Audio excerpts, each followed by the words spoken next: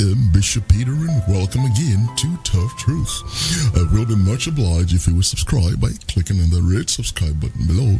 Please do click it right now so you don't neglect to do it later and help share our videos a lot. Well, today it's Honor Thy Father and Mother, part number 72, Exodus 20 and 12.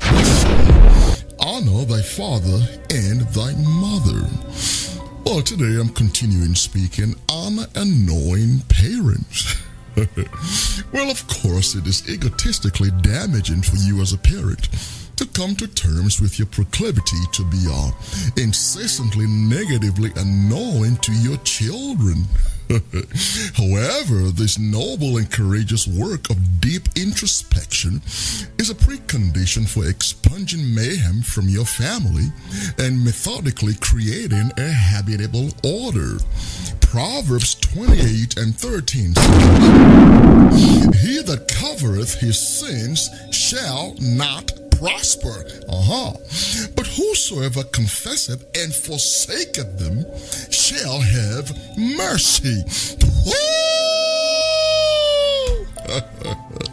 You hear that, parents? Well, here are a few helpful hints to help you create a more peaceful home. Number one, commit yourself to God and to studying the scriptures of God. Number two, make the scriptures the sacred element of your family structure. By that, I mean that your family values must be predicated on God's scripture. Number three, identify areas that you are weak and insufficient as a parent, of course, and make an honest effort to repair them.